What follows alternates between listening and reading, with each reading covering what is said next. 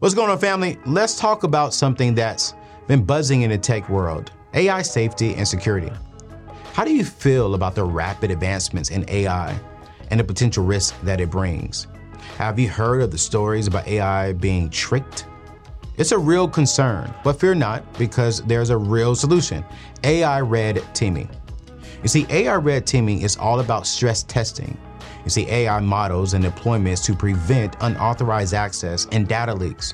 It's about ensuring that your AI can't be tricked into providing information beyond its intended use. And guess what? You don't have to do it alone. My friends over at HackerOne has a community of over 750 active hackers specializing in AI security testing. You see, in a recent engagement, just 18 hackers identified over 100 valid findings in just 2 weeks. That's the power of ethical hackers. Wow. So if you want to ensure the safety and security of your AI deployments, look no further. Head over to hackerone.com and explore their AI red teaming services. With strategic flexibility, rapid deployment, and a hybrid talent strategy, HackerOne has everything you need to safeguard your AI. Don't let AI keep you up at night. Visit hackerone.com today and rest easy, knowing that your AI is in safe hands. Everybody in your crew identifies as either Big Mac Burger, McNuggets, or McCrispy Sandwich.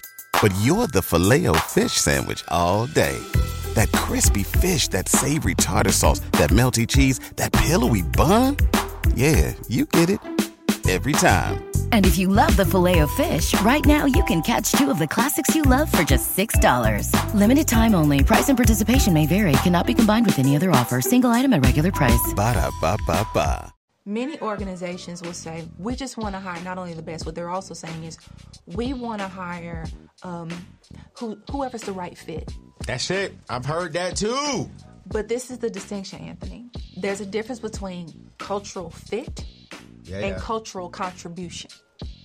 So the person who you're saying is a fit is the person who looks like, acts like, talks like, graduate from the same school, grew up in the same kind of neighborhood. That's what you're saying when that's who the fits culture here. fit. What's happening? No capping. We with AO, about to get a plate. Pull up to the table. Let's go. Yo, so I'm really excited about today's show because today's show is going to be a little different. Actually, it's not going to be different, but it is going to be different. Man, y'all know me. Every time I meet a strong and brilliant and successful woman, whether she's black or white, I try to get them onto the show because I see a different generation of ladies on the rise. They are literally creating and building Fortune 500 companies. They are creating and generating wealth without a man in their life. They are impacting culture, impacting society. One of the leading voices when it comes to black representation and black activism is Tamika Mallory and what she's doing for the black people and how she's impacted culture. And recently, about 2-3 years ago, I had the opportunity to be on this podcast. And when I was on the podcast, I was just amazed by her wisdom, by her words of knowledge, and how she really cares about the black community. And I was like, yo, listen, we got to get you on my show. Well, I went through a huge transition, and her schedule wasn't lined up with my schedule. And then we ran into each other in Charlotte at Bishop Jake's event. And I was like, yo, I got to get you on my show. And so she's like, yo, I'm celebrating a birthday. I'll definitely let you know when I'm in the city. So she texted me about 2 weeks ago. I'm going to be in the city. I'm coming to the show. I said, bet. And this young lady goes by the name of Dr./Professor/Miss Ariel Ellis. And she is in the building today. One of the most profound black queens who I know. And she's building wealth by helping and impacting people, especially black people, and even watch this, white people relate better to black people, and then black people better understand white people. And then also she has another ministry on the side that she's really helping millennials just really expand their brands and expand their minds to go after excellence, because she is a woman of excellence. So I'm excited to have her at the show. And before we get to my dear friend, Dr. Ariel, I want to remind you, number one, is to hit that subscribe button, you guys. We are about to hit 500,000 subscribers. This is crazy. This is insane. So I want to say thank you for being part of the family. But if you're not a part of the family, I think I look halfway good. You know what I'm saying? I smell good today for sure. So I would love for you to stop dating me and let's marry each other. Let's get into a relationship. Let me help you reach your goals. And together we help more people to reach their goals by building. And then two, I want to thank one of our sponsors today. One of my sponsors is Church and Mortgage. When I think about in today's day and time, everyone is really wanting to build wealth. And one of the key ingredients to building wealth is becoming a homeowner. And my friends over at Churchill have partnered with me to help you get into a home, help you become a homeowner. Even with the high interest rate, they're giving you the lowest interest rate possible today. They're going to get behind you when it comes to your earnest money, give you an extra $5,000 to put down towards your earnest money, because they believe that once they give you their guaranteed pre-approval, which is really a certified approval, that they believe like once they give you that letter, they're willing to put the money on it, saying, listen, we stand behind it. And for whatever reason, if we have to back out for any financial reason, the seller will be able to keep that $5,000 because they believe in what they do. They specialize in manual underwriting, and they also specialize in people who don't have any credit to little of no credit. And if you got good credit, you're in a good place. So go check out my friends over there at anthonyoneal.com/Churchill. They'll get you into your dream home today. Your dream home could be a condo. Your dream home could be a starter family home, or your dream home could be a 10,000 square foot home. It doesn't matter. No matter what it is, my friends over at Churchill Mortgage can help you out. Go check them out today. anthonyoneal.com/Churchill. In today's day and time, we're seeing a new normal, right? We're seeing companies having to pivot because of the height of racial issues rising. 2-3 years ago, especially right in the beginning of COVID, right around the George Floyd time, we saw companies come out and really get behind black people. And I literally said, where were y'all at 5 years ago? And while late is better than never, I still was questioning, do majority white companies truly love and genuinely care about black people? And this was a conversation that I really wasn't qualified to have by myself, because I would have went by opinion. And so one of the experts, leading voices in this space, is here with me at the table today, because this is what she does. She goes into companies and she helps them understand us, and she lets them know, like, yo, do you really care or do you not really care? Because we receive you this way. And so we're going to have a real conversation today. And it may be uncomfortable for some of my other people, but I love you. And she loves you too. Y'all help me welcome to the table for the first time, definitely not the last time, my good friend, Dr. Ariel. What's up, girl? Hey. Yo, man. Excited to be here. Listen, you told me your age this morning. Yeah. I'm not going to say it. Okay. I don't mind. No, we ain't going to say it. I ain't going to put you out there like that because I don't want to be disrespectful. Yeah. But I did not know. Yeah. I mean, what is up with black ladies? You got to take care of yourself. Water. You only drink water? Shea butter. You gave me some today. I did. You gave me some shea butter, so I'm about to get a little bit younger. Sleep, self-care, low stress, low to no stress. Low to no stress. Prayer, meditation. I don't see no ringling, so that means you're single. So that's why you don't have a lot of stress. There we go. I'm just playing. You're supposed to be like, no, that's not why. Let me say man-ass stress to you. What's the world? I can't believe she said, you might be right. Ariel, so let's dive into it. Yeah. 2 years ago, 3 years ago. Is it 3? No, 2 years ago, 2020. Yes. The world shifted. Yes. Let's be real. The world shifted, and we got hit with COVID. Mm-hmm. In the midst of COVID, George Floyd happened. George Floyd was not the first major incident when it came to African American Black people. But in the midst of COVID, George Floyd and some other racist stuff started happening. And we started seeing a lot of major companies starting to show and express genuine concern for Black people. What, in that season of our lives, right? That's right around the time I met you. How were you contributing to that environment, and how were you helping that environment? Sure. You know, pre-COVID, a lot of organizations were having these conversations about diversity, equity, and inclusion, right? They were launching various initiatives to try to recruit and retain and advance more people of color, how to engage with their consumer more effectively. But we saw them do these little, mess-ups and have these mistakes. Like instances like the Kylie Jenner, is it Kendall or Kylie? Jenner commercial with Pepsi, and like the Dove ad with the Black woman and the white women and the skin. So we've seen, and H&M with the Black boy with the monkey on the shirt. So we saw these things that were a little racially insensitive, if you will, and culturally tone deaf. So that was a lot of that was happening leading up to COVID. But in the midst of all of that, we had Trayvon Martin, we had Philando Castile, we had a Tatiana Jefferson, and all those things were happening, right? But it wasn't until we were forced to sit in our homes and watch TV and see the murder of George Floyd happen, that companies actually got loud about their intentions to diversify internally and to be more effective in their communication with their consumers externally, right? Now, something interesting about that. I go into a lot of organizations and help them adjust to and prepare for this new norm that we're in. But it always requires me to give them a little bit of a wake-up call before I do so. And right before George Floyd got murdered, and we were in the very beginning of COVID, nobody knew what was going on. Everybody was shocked and afraid and nervous. There was a study that was done by the Institute for Public Relations, and the majority of the folks who responded to that were top communication leaders, chief communication officers inside of the organization. And in the study, they were looking to determine how are these organizations responding to COVID, right?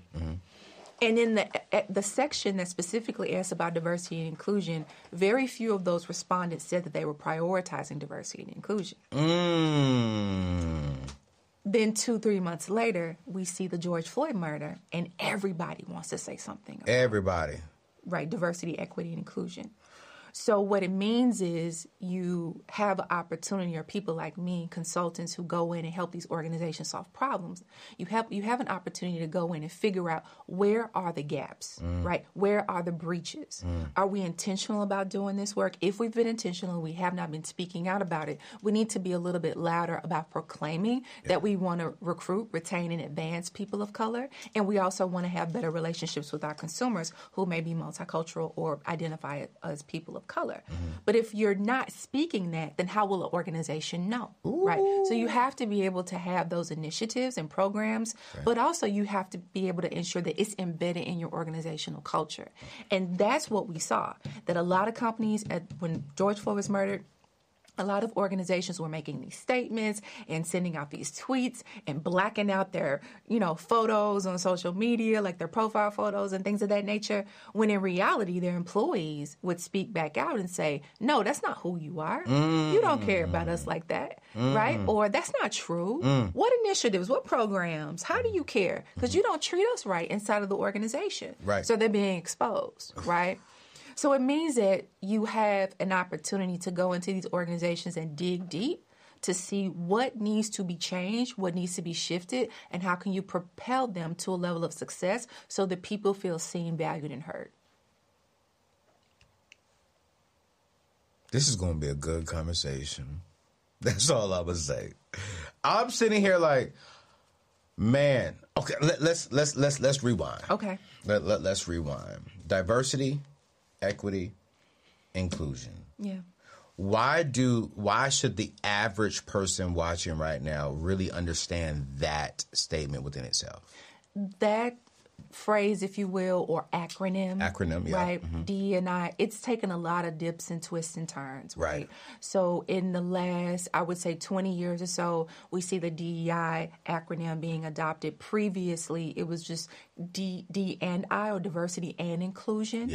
Now, in the last 2 years, we've seen a variation of that acronym where organizations are adding B for belonging. They're adding the letter A for access or accessibility. Some who are very community-minded are adding J for justice or social justice, right? So organizations, based on their culture, are creating acronyms that fit the work that they do and what they want to aspire to be.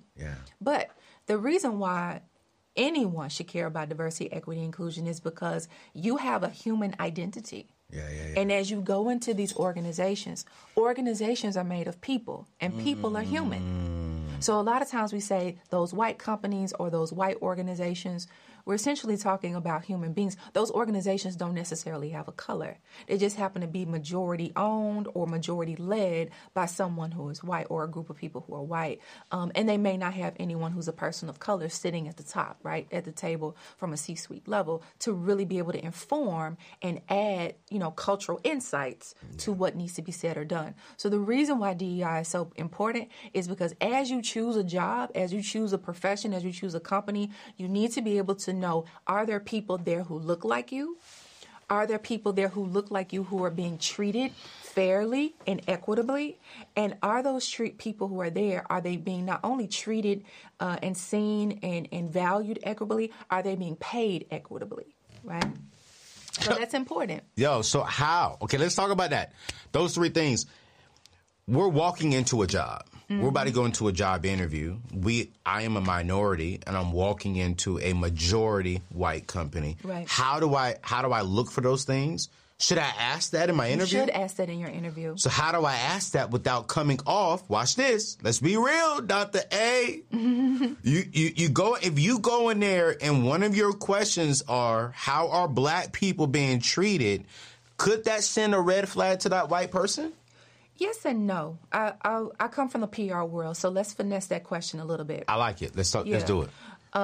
My recommendation is that as you're looking at the company, you have to have a set of values going in. Yes. Right? Yes. To the interview process, to the application process. What kind of organization do you want to work for? If it's just about a paycheck and you don't care about the culture, so be it. Okay. But if you care about your own the culture that you're going to, for your own mental health, for your own safety, right? Yeah. And things of that nature, you want to be able to thrive inside of an organization, you need to be upfront and asking certain questions in the interview process. Okay. And so as you're going through that, it's ideal to research the company, identify if they have any visible diversity and inclusion initiatives. That's good. Either on their website, on their social, look at their LinkedIn, go through their LinkedIn posts, right? Look to see what employees who they've hired, do they have, black and brown folks at their organization, and do they have VP and above titles, right? Ooh, but what if they don't have any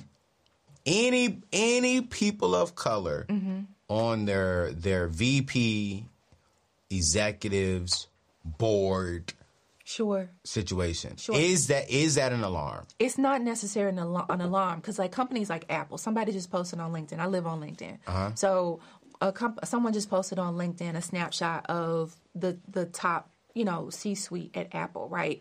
I mean, who doesn't love Apple, right? I love Apple. Yeah. So I think there was one person of color. He may identify as Southeast Asian, if I'm not mistaken. I don't want to misidentify him. But there was no one that was visibly, identified as a person of color. Right. So, someone was trying to flag it, and there were several people who commented about that. So it's not necessarily a red flag if you don't see anybody of color at the top. Right. What you're looking for is proof of intent. Right?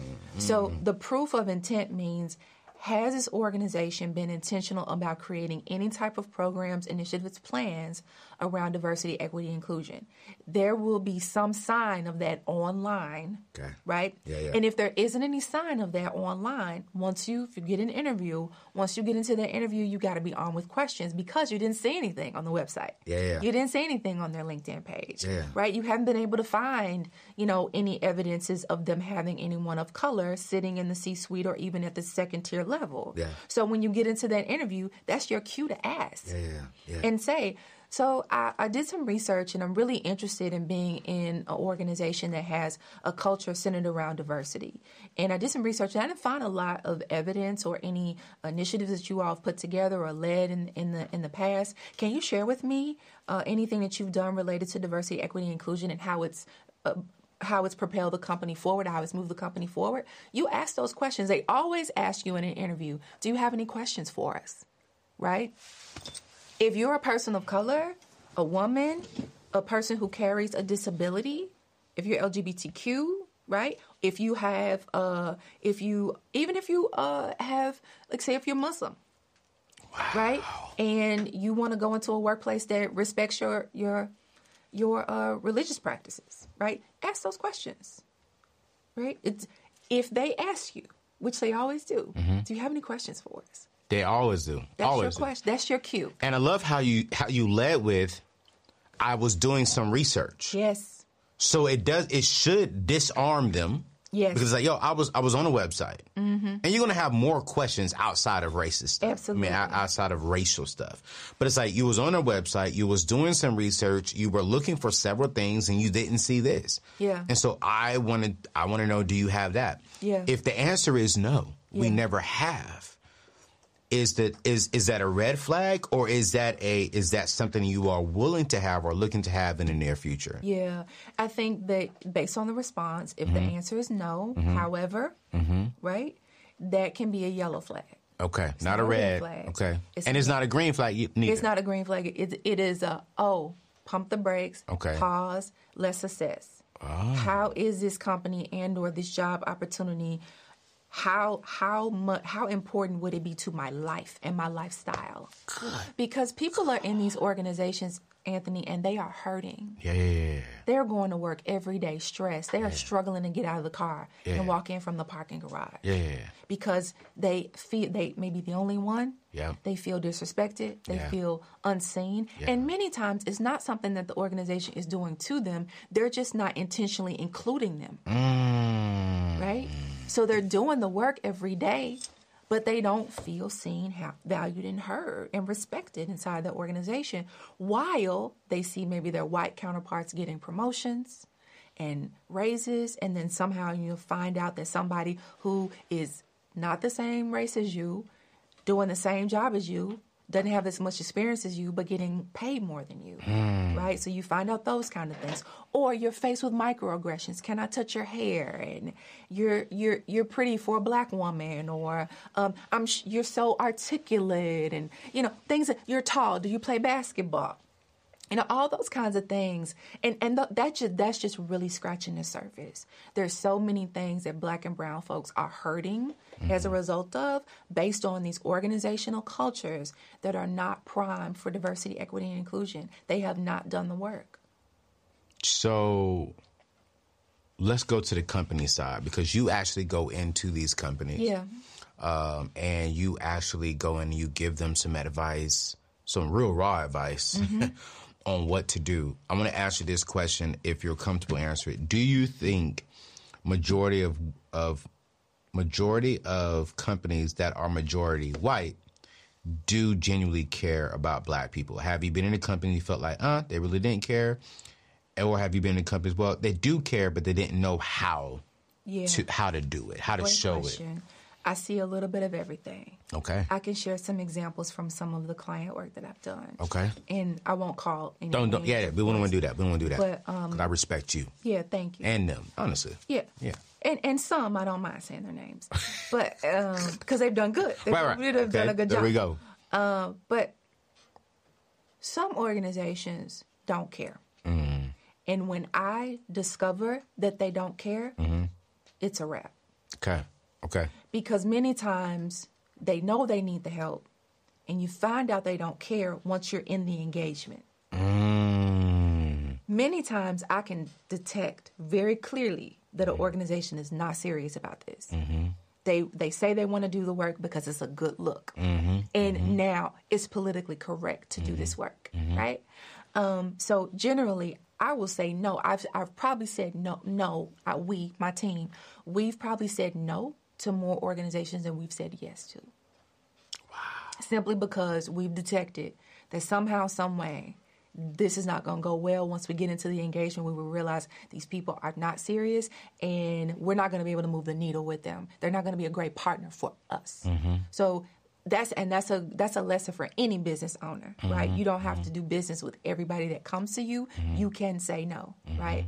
So once you get into the engagement, and once we get into the engagement, we'll have a better idea of how serious an organization is by a couple ways. One is if their senior leaders are really engaged and involved from the very beginning. So their CEO, CFO, CHRO, right, their chief people officer, all the chiefs, if all the chiefs are at the table, they're ready. Even if they seem a little reluctant and a little uncertain, because people at that level who are high-level leaders, they are problem solvers. They're decision makers. They don't like to be in a seat of not knowing, right? They're very uncomfortable with that. So if they're at the table and they're getting vulnerable and transparent, it's a go. It's a green light. Another green light is how much are you attributing or accounting for financially for this commitment, right? Like how much are you putting in a budget, right? Do you have a budget for DE&I, right? Do you have a budget specifically for minority, people of color initiatives? Yes. Wow. Have you set aside money to accomplish anything related to DE&I, whether it is bring in my company, right, and compensate us, and because you need to do both, have you set aside the financial resources to be able to invest in programs and initiatives, training, professional development, right? So you say you want to do this DEI initiative, but when it comes to what's your budget, we only have $5,000. That's not going to work. It's not going to work. $5,000 to get you a workshop and a couple box lunches. Right. That's not going to get you where you need to go. And then also, how you know a company is really serious is if they've done a little bit themselves already. Right? They've tried, and they know they can't quite do it by themselves. Sometimes these organizations will have generally a person of color in a diversity role, like a chief diversity officer or VP or SVP of diversity inclusion, something like that, right? Yeah. And this person is maybe phenomenal, but they're like maxed out. They're tired. They're trying to pull it all by themselves. Sometimes they'll have a team and they'll need some help along the way. So those are some things that I think you can look for, identify for organizations really serious about doing the work. They've got their C-suite involved. They're at the table. They're engaged. They're ready to go. Even if they're a little nervous, they've got a budget for it. They've done a little bit themselves and they need some help. And they probably have someone in-house who's tasked and hired to do the work of DEI. And that person or that team is needing some additional support and momentum. You know, when I hear you, I don't want to say the name of the team and the person because I want to be respectful, but I have a good friend. She works for a particular NFL team, and her job is exactly that. Yeah. She oversees all the minority, black, people of color initiatives for this particular team. And I mean, I have to say that when she entered into that role up until today, I definitely see and feel a difference from that particular team when it comes to people of color. Yeah. And I see more people of color actually engaging with that team, supporting that team. I even went to a couple of the games and I was like, wow, like I really feel like I'm welcomed. Yeah. But then I can tell one of the things that I hear from a lot of white companies is we shouldn't have to specifically do something for black people. We shouldn't have to be intentional about hiring black people. We should hire the best person, whether they're black or white. When you hear a statement like that and your professional expertise, how should we feel about that? Is that like okay, I understand, or is that like Yeah, and my question to that is, or my answer to that is a question. Oh. Why would we consider that the best wouldn't be black? Got to. So if we say we only want to hire the best, what constitutes best? Because what we're really saying is we have this pathology that white is right. And if we hire a black person, we might not be getting the right person, right? We may not be getting the best. So that's coming from a place that's not really authentic, right? That's coming from a place that's muddled with a lot of racial, connotation attached to it. A lot of that also is tied to this. Many organizations will say, we just want to hire not only the best, what they're also saying is, we want to hire whoever's the right fit. That's it. I've heard that too. But this is the distinction, Anthony. There's a difference between cultural fit and cultural contribution. So the person who you're saying is a fit is the person who looks like, acts like, talks like, graduate from the same school, grew up in the same kind of neighborhood. That's what you're saying. That's the culture fit. Yeah. Who fits here, meaning who can go golfing with us. Oh. Who can smoke cigars with us at the end of the day. Now, wait a minute. I do both of them. I know, that's fine. And that's fine. But generally, you don't see a lot of us doing that. Golfing and smoking cigars. Especially if we're not at the leadership level. I've done that with clients, but that's because I'm sitting in the space with them. Yeah. But bruh over in, IT, who's making $55,000 a year, he's not going to have that experience. No, that's real. Right? That's real. So when these organizations say cultural fit, what they're saying is, okay, Ivy League, white, male, this, that, right? Who fits in the culture as it is right now? But when we say cultural contribution, what we're saying is, who can come into this space and make it better? Who can actually bring all of their cultural insights, whether they're white, black, brown, whatever. Right. Who can come into this space with all of their cultural insights, their identity, bring their insights as it relates to the race, age, gender, if they're a veteran, if they have a disability, whatever that is. If they didn't go to college, right? Because you have insights from that experience, right? That track of life. Who can come in and make a contribution and make our team better? And not just this is what we want for the company, but you also have to look at what's the culture of the teams inside of your organization. Because a lot of times we're working for a great company, but your boss is a jerk. And your team has a bad culture, or your department is known for being trifling across the company, or whatever that is. That's making your experience bad, right? So sometimes your company has these great diversity initiatives and is doing phenomenal things, and you like the pay and all that. But sometimes it's that internal nucleus that's like that team or that individual or that boss or whoever that you're working with, that makes the experience so terrible. So really what we should be saying is, instead of who is going to fit, we should be saying who is going to make a contribution. Oh, man. You're dropping so much here and you're helping so many people. And I'm sitting here laughing because my my content creator, creative director, is sitting back there just shaking his head. Yeah, I'm sitting there laughing because he just over there, she preaches. Yep. And I'm like, she already talking. I want to help those people, then I want to pivot after this. Sure. I want to help the people who are currently, they're watching this show. And a lot of them are watching their show right now, AirPods in their ear, headphones on their head, at their job. Yeah. And they're probably sitting right there saying, no, this woman is teaching good. But they're also saying, but I don't feel heard, or I don't feel respected, or I don't feel valued. I work at a great company. I love this particular career field, but I don't feel like my company values minority people. I'm just another just another person working. What should they be doing? How should they be thinking? What should they be processing if they're in that current state right now? Yeah, that's a good question. So a couple of things I want to say about that. There are reasons why we take jobs. Mm-hmm. And those motivating factors sometimes, for some people of color, Black folks,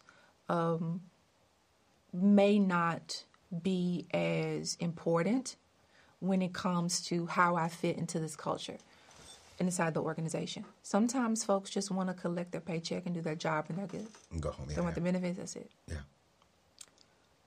But then there's a segment of us that do value being seen and heard and understood and just flat out respected. Yeah. Right? Yeah. They want to know that they're valued inside the organization.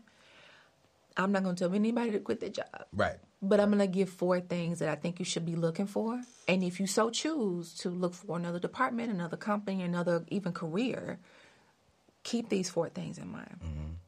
First, psychological safety. Do I feel safe to show up as I am, right? Or am I code switching every time I come into the job, right? Code switching can be a safety mechanism. Totally understand that. But do I have a sense or do I feel a sense of psychological safety inside of this organization and the work that I do? This is really an assessment. Assess this. This is what you do, right? Assess this in yourself. 1, psychological safety. 2, open-mindedness. As I come into this space, as I interact with the people in this space, am I met with open-mindedness when I share my ideas, when I share my feelings, when I share my concerns, about diversity or the lack thereof? Am I met with open-mindedness? And the people that are decision makers who go forth and make, the decisions on what to do, are they listening to me, right? And actually deciding what to do with what I said. Yeah, yeah. The third one goes right into that, good segue, active listening. When we talk about active listening, many times when we're listening to someone, we're just hearing what they say because we're getting ready to respond or we already decided what we want to say once they finish saying what they've said.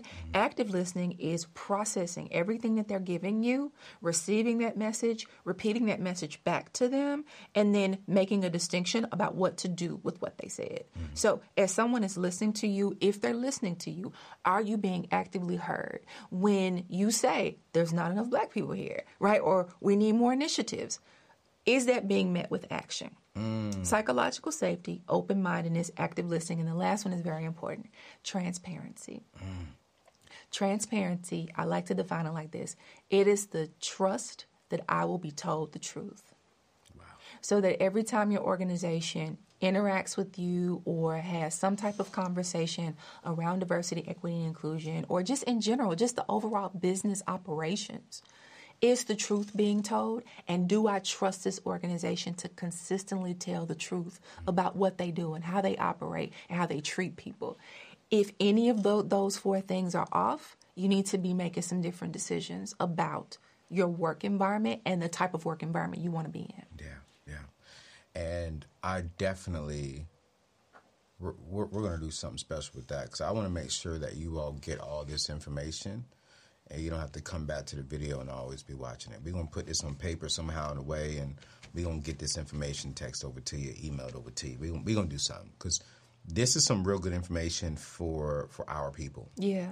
And I think that I'm happy that we're in a new normal because we're making some pivots. And I think that some people are going to be making some pivots. And I got to say this, you guys, before you make any pivots, make sure that you're financially in a position to make a pivot.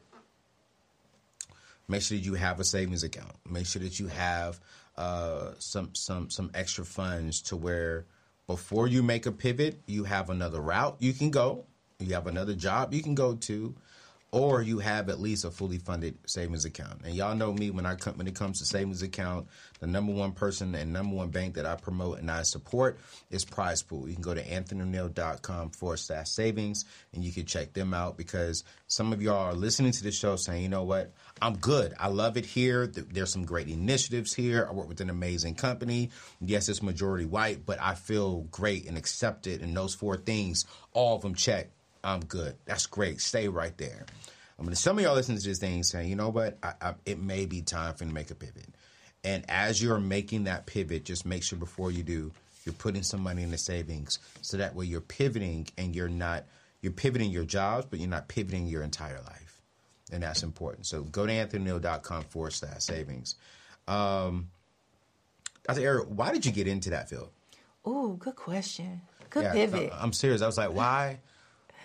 So I started my first business right out of college. I went to Tennessee State University. TSU? Yeah. Okay. And I started my first business right out of college. I majored in journalism, started a PR company, had applied to a ton of jobs and internships, and nobody would hire me. Yeah, I had a ton of experience. And I felt, I only gave myself a month, and I know that's unrealistic, a month out of college, no job. I'm going to start my own company. I'm going to give my own self a job. I love it. So I started a PR company, Urbane Imagery. That was my first business. And I was a publicist. I worked primarily in the sports and entertainment space. And while running that business, I realized, I love this, and I want to continue to work in the PR space, but I feel like I need a side hustle. Or I knew then at 22, 23, I wanted multiple streams of income. And I kept thinking, what is it that I can do that doesn't require me to work full time, but it'll pay me a full-time salary? Because I want it, So, and the business was doing very well. But I decided, I think I want to be a professor. And that transition, went through that process and got a master's degree from MTSU. Wow. And several years of running that business, I was asked to come teach PR, public relations, at Lipscomb University in Nashville. Okay. And that gave me a great opportunity to start my teaching career. I was still in my 20s and still running my business. But right before that, though, and I want to give you all of this because I think your listeners and viewers will benefit from hearing this. Before I started teaching, maybe 3 years into the business, I filed bankruptcy. Did you? Yeah. It was just a ton of stuff. I did not know how to run a business. I was making a ton of money. Right. But I had no clue how to run the business. I knew how to do the work, but I didn't know how to run the business. Wow. So I'm 24, filing bankruptcy, right? And it wasn't credit card debt. It wasn't anything crazy, but that was the only way I could kind of get out, if you will. So, it was a struggle, right? I'm at parties. I'm at doing all the red carpet events, the Grammy Awards, the BET Awards, and all this fun stuff. And then it was the recession. The recession hit. All of my clients left. All of them. I didn't have a dime. Yes, every single one of them. They didn't have the money to pay. They no longer needed PR. So I went through all of that, went through the recession at 25, 26, 7, around that age, I think it was, went through the recession and went through that process. A couple years after that, Lipscomb called. I started teaching there. And then I had an opportunity to merge my business with a colleague. So we started a second PR firm together. Full-time employees, had an office in Midtown, downtown Nashville. Yeah. And as I'm working on that business, I realized that there's a space that's opening up in D&I. I started to see my colleagues in the PR industry, my white colleagues and peers, come to me and say, Ariel, we really need some help on how to communicate with our millennials, our baby boomers, our millennials. They butt heads. Wow. We need somebody to help us come with, think about a communication strategy and some strategic planning around how to do these relationships, a little bit better. We're losing workplace productivity because generations can't get along. Yeah. And, hey, Ariel, my boss just asked me to write a diversity statement, and it's BS. Yeah. And I don't believe it. Can you help me with that? So my peers kept coming to me and asking me things. And I realized that, okay, my business needs to pivot. But I can't pivot from PR with a business partner and employees. I need to pivot away and out. And, of course, other things went on as well. But with just the difficulties of having a business and having a business partner. Yeah. So I pivoted I exited that partnership. And I knew that I did not want to enter the DEI space just as a Black woman. Yeah. I knew that there was something else that I could consider that I had a heart for and a passion for, and that was my generation. Gotcha. I had so many experiences as a young entrepreneur, trying to figure it out, trying to do life and do business and all these things. And what actually launched me into the DEI space was my research around the millennial generation. So I wrote a book called The Original Millennial, Lessons in Leadership for the Millennial Generation. Yeah. I got so sick and tired of people saying that millennials couldn't lead, that we were lazy, entitled, and all these things, right? So I wrote the book and did the research, wrote the book, and I started to get requests for speaking engagements to help organizations figure out how to relate to the millennial generation and to help organizations have a conduit or have someone to help their millennials be better leaders. So I would go into these organizations and do trainings for millennials based on my book's curriculum and take them through leadership development, coaching and training, and then sit with the senior level executives and work with them on how to lead an intergenerational workforce, right? I was doing all of that up until COVID. Okay. And then COVID and George Floyd and everybody needs DEI training and racial, all the things related to race and gender. And I was teaching some of that in the classroom anyway. Right. So long story short, that's how it all happened. Okay. Right. Okay. Yeah. And so then now you're pivoting from not just doing that to now you left Nashville and you went to one of my home states, North Carolina, and you're a professor at a HBCU now. I am. And then you're a professor there teaching PR. I am. And then you have your own new ministry on the side for millennials. Yes. Teaching millennials how to come from a small mindset to a pretty much top mindset, being executive, have excellence. Yeah. Where did that, because it seems like you've always had a passion for our generation. Where did that come from? And why now? Because you have all this success in the corporate space. You're making six figures over here in this business. You're making six figures plus as a professor. Now you're building this brand new business to help millennials really step up their game. Why? Where does that path come from? So as I said, when I was doing the research for the book and I was writing the book and I was doing speaking engagements, I realized how much of a need we had. Our generation had to just learn how to be leaders. They're really struggling inside the organizations, or they're just struggling in business, like I said about myself. Like they were really struggling in business. And so I realized, okay, there needs to be a voice for my generation. I know there's you and several other folks who are very amazing voices for our generation. And so I just noticed that particularly that, there was a lane for thought leadership. But not just because there was a lane, but because people needed it, right? So as I was working on the book and as I was going into these organizations, they would ask for more. Wow. I would finish the training and nobody would move. Right. Like, okay, thank you all for coming. It was great. Follow up with me. And they'd just still be sitting there, wanting more.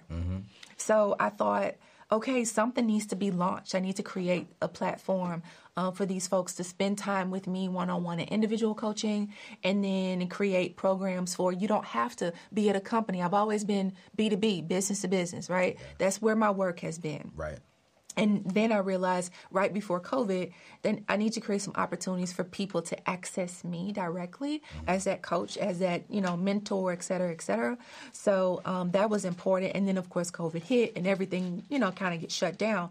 And now clients and even individuals who just have been in touch with me over the years are asking for it. Yeah. So what I developed pre-COVID, I'm just launching it now, And so it's an opportunity to be able to really speak to people, help them, and work with them along, follow them along the way, hold their hand along the way, if you will, walk alongside them along the way as they develop themselves as leaders.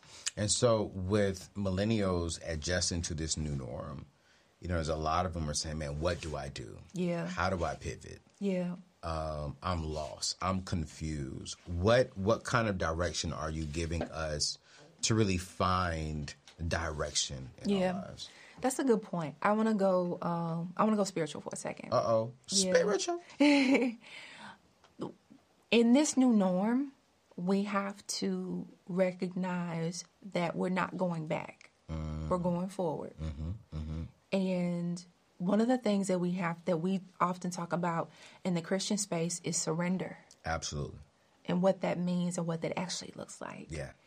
And my recommendation, or I don't even want to call it a recommendation, I think that's the word I want to anchor for millennials, and anyone who is trying to determine, where do I go next? Yeah. What do I do now? Right. Right? It's really important to let go and accept that things have completely changed. Things are not the way they used to be. They'll never be the way they used to be. But the difficulty is that you don't know what's next because you didn't know that what was then was coming. Yep. Right? So I think it's important to let go and dream a new dream. It's completely okay to dream a new dream. Yeah. Or to go back and get something that you knew you wanted to establish or accomplish, or that was a dream that you let die for whatever reason, and to determine if it fits into your life at this stage. So good. But it is important to surrender and really listen and see, what is God telling me to do next? What's for me? Where's my purpose now, right? This is something that I center a lot of my work into. How do I make sure that I'm not being mediocre? Right? How do I escape that? So it's really important to start assessing. If I'm mediocre in a space, I may need to really rethink why I'm in this space. Because God has called us to excellence. And I want to be excellent, you know? Dr. A, you got 4 degrees. Well, you have 3. 3. And you're getting your 4th one. I think I'm getting a 4th one. I'm enrolled. Enrolled. I got my doctorate from the University of Southern California. Yeah. And loved it and vowed I would never go back to school. I didn't want to get the doctorate. You didn't? No. But I'm so grateful I did. Sometimes that's what God does, right? Right. We do things that we think we don't want to do. Right. And then when we listen and obey, we realize that was probably one of the best decisions we ever could have made. So I did that. But then as I'm moving into this space with Affirmations of Excellence, the podcast, and even the coaching around that, and writing the books, working on a 2nd book specifically focused on spiritual excellence for women, it was important for me to go back and get some additional guidance and training, if you will, around what it means to really center biblical principles into the work that I do. Man, listen, and her podcast is fire. Let me tell you that right now. I had a blast on her podcast. And I actually got a lot of ladies to slide in the DM, too. So she got a lot of ladies. Goodness. You know what I'm saying? Following her. You know, I was like, well, okay, Dr. A, send them my way. Yo, so we're definitely going to link all of her information in today's show notes. Link to her book, link to her podcast, link to her website. Follow her. I mean, she provides a wealth of information. But all right, we got literally 2 minutes. Non-professional questions. Outside of your spiritual, no gospel music, no books. Name one artist you like listening to that's non-spiritual. Oh, non-spiritual artist that I like listening to? Right now, I'm on Alex Isley. Alex Isley. She's dope. She's very dope. Alex Isley. Okay. Yeah. We won't say your age. Would you marry younger? Yeah, I would marry younger. Would you marry who makes less money than you? Because you up there. You know what I'm saying? Dang. Come on. Come on, Dr. A. You was hitting us with some good ones today. No. I would. Is there a but? I would. I'm going to leave it right there. I would. Because I'm doing this. You want to say a but? I'm doing this right now. Why? So just, what do you mean you doing that? I'm me. God is taking. He definitely is. I see you winning. Yeah. So here we go. I asked this to all my successful, wealthy, driven ladies. Could you marry a school teacher who makes $42,000 a year? Yes. However. Yeah, of course I could. No. Your face was like, yes, but. However, it's important for me that I do life with someone who has some entrepreneurial pursuits. So what if he's like, I just love teaching? You need to be writing a book or something. What else?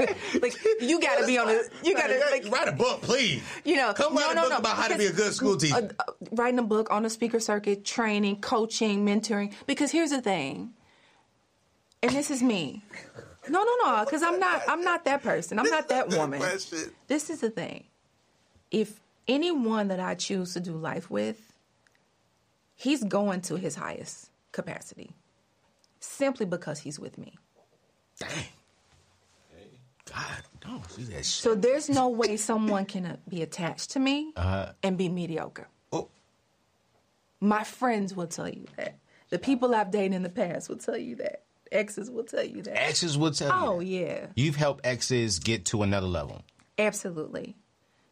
Just by your presence. So if the way you show up in a relationship, if you show all the way up, there's no way, right, that you will leave that relationship and leave that person not better than you found them. That's my desire. If I have to exit anything, whether it's a relationship, a job, whatever, I need to leave it better than I found it.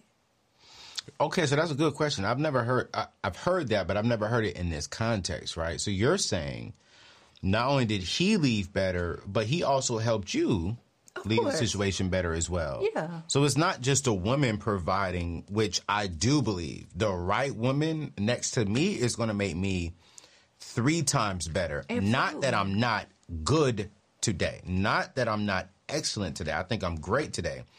But literally, I mean, God made a woman to be my helpmate. That's and right. The right helpmate is going to make me better in whatever, because everything that's inside of her is for me. So, great.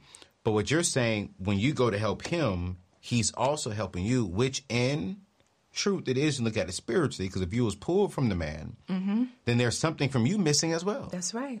You know, not that you're incomplete without a man, but once you are attached to yours, then both of y'all should be better. I agree. Ha, shababa. I agree. Come on, Dr. A. You just don't have book knowledge. You got some knowledge in you, too, on other places. Okay, this is a good one. Okay, so she said, school teacher, I would, but he gotta want more. That's right. He has to be able to.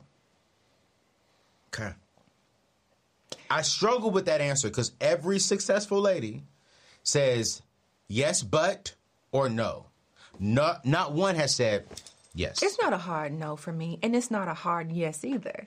You know, I think something like that, again, it's really connected to the fact that what do you want, right?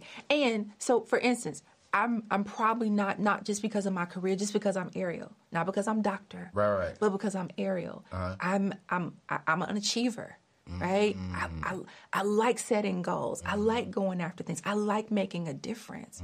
So I would need to be with someone who knows how to fill my cup so that I can go do that. And it doesn't mean that if he's a teacher making $40,000 a year that he can't do that. But it does mean that there's got to be something in him, right? That while I'm wanting more, he's wanting it too, even if he just wants it from me and us. Because whatever I bring is ours. You know what I mean? Like it's not you and I'm over here and you're over there. No, whatever I bring belongs to us, and whatever you bring belongs to us. So you bring your 40, and we good. We gonna land right on this 60-minute mark, CJ. So let me. Cause we gonna land right here on the 60 minutes. We got 6 minutes. I have my math all the way up. Okay. What is one of the hardest things as a successful woman? And it's like you look tremendously younger than what you are. What is one of the hardest things? Being beautiful, being successful. And you're not I don't want to say you're an alpha woman, but then you're not a completely soft, come take care of me woman. Like you're handling your business. What's difficult about dating for you? What's difficult about dating? So dating, I was about to, let me be honest. What's difficult about dating is the fact that I'm dating. One. Well, you don't want to be, when you're dating, you don't want to be dating. Yeah. So are you ready for marriage? Oh, yeah. Oh, absolutely. Now, to answer that question, what's the most difficult part is, and it's not super difficult, but it's something that bothers me, I guess. Okay. Is that the modern black man has adopted I wouldn't say he's adopted. The modern black man has adopted what? Been conditioned. That's a better word. Oh, whoa. It's a professor in me. Has been conditioned to really believe and lean into and service the narrative of strong Black woman, strong Black independent woman. Okay, keep going. I don't know where you're going with this. And of all the things that we've talked about here, of all of what you've seen me say and present, doesn't necessarily mean I identify as strong and independent. Oh, now you're talking. Yeah. So you don't identify as a strong, independent woman? I do not. I could see strong woman. I don't see the independent woman. Ever since I've met you, I've never sensed you're an independent woman. I've sensed you're a strong woman doing what she needs to do now because you enjoy doing what you're doing. And you're not waiting for a man to come pay all your bills. And that does not. And how many women do you know are actually doing that? What, waiting? Yeah. I don't think that they're waiting, but I do believe that there are ladies saying, shoot, as soon as I get a man, I'm no longer doing nothing that I'm doing right now. Yeah, I don't know if I would agree with that for myself. Gotcha. There are some things that I'm going to say no to because I desire children and things of that nature. Okay. And I also desire to, live outside the U.S. at some point and have a home in the U.S. and have a home outside abroad. So there's a lifestyle that I desire. That you desire. So that's why you can't date a $42,000 teacher. No. You can't date a teacher. Let's be real. Because of the lifestyle that you desire, that will not allow that to happen unless he became an entrepreneur, though. Unless he was able to finesse his job and his passion as a teacher, he can teach online. Nah. Maybe you teach online and you make more than $40,000. You have to show up Monday through Friday, and sometimes on the weekends, So anyway, strong, independent is something I have never really vibed with. Even when I was, in college, I would see, the women in the power suits, and I would go to New York for my internship or different things, and I thought, oh, this is great, but I never desired that. Like, I wanted to be able to be successful and do my work and make my money, have multiple streams of income, and just thrive. Like, I never felt like I would fold into or fit the model of this strong, independent. I believe in interdependence. Ooh. Right? I believe in God puts us in community. He doesn't make us to be independent. Come on. Right? Like the only true independence that we have is when we're born and when we die. But he puts us in community. He wants us to be independent to one another and interdependent to one another, right? And so that's something that I value more than just my independence as a woman or my self-sufficiency as a woman. So, all right, cool. I'm going to ask you 3 questions that if you heard this from a man, how would you respond? You got to answer them very straightforward and direct. Okay. It's going to be so good. Okay. If a man says he doesn't care about your degrees, how do you feel? Great. If a man says he doesn't care about your income? Even better. If a man comes to you and he says, gives you 2 options. No, here we go. You have 2 men. One man comes to you and says, hey, listen, I'm very intentional. I'm dating with the intent of being married. Mm-hmm. And this other guy comes to you and says, hey, Ariel, not doctor, Ariel, I'm coming to you. And you know what? Oh, let's make it even better. They both make good money. Both you're attracted to both of them. Okay, so it's gonna make it real hard for you, real hard. It may not be that hard. Okay, go ahead. Cool, great. So both good looking, got money, got all the type of stuff that you desire in a man. But they start off the pursuit with one guy says, "Hey, I'm very intentional. I'm ready for marriage, and I'm dating with the intent of marriage. Here are my intents with you." The other guy says, we just met. I just want to be friends and get to know each other and see where it goes. Which man is Ariel taking seriously? Oh, that's easy. The first one. The first one saying what? The first one the one with intentions. For real? Yeah. But why not go with the guy who's saying, we just met, so we're just chilling, we're just getting to know each other, we're going to flow? Yeah, I don't mind that because I'm single until I'm married. So if the first one who says I have intentions, I want to be married, et cetera, that's great. But until I have a ring on my finger and my last name is changed, I'm single.